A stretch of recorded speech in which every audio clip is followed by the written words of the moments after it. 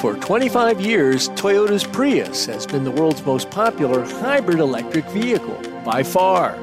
Over 5 million Priuses have been sold, and Toyota has spread Prius technology into many other Toyota and Lexus vehicles. Prius made hybrid cars cool and electrified driving popular. Last week, Toyota unveiled the 5th generation Prius at the Los Angeles Motor Show.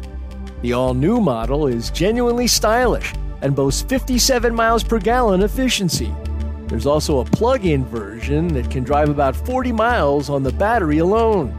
Despite the rise of pure electric vehicles, hybrids remain important for reducing both fuel consumption and emissions in the next decade and beyond. For Automotive Engineering Magazine, I'm Lindsay Brooke, and that's this week's SAE Eye on Engineering.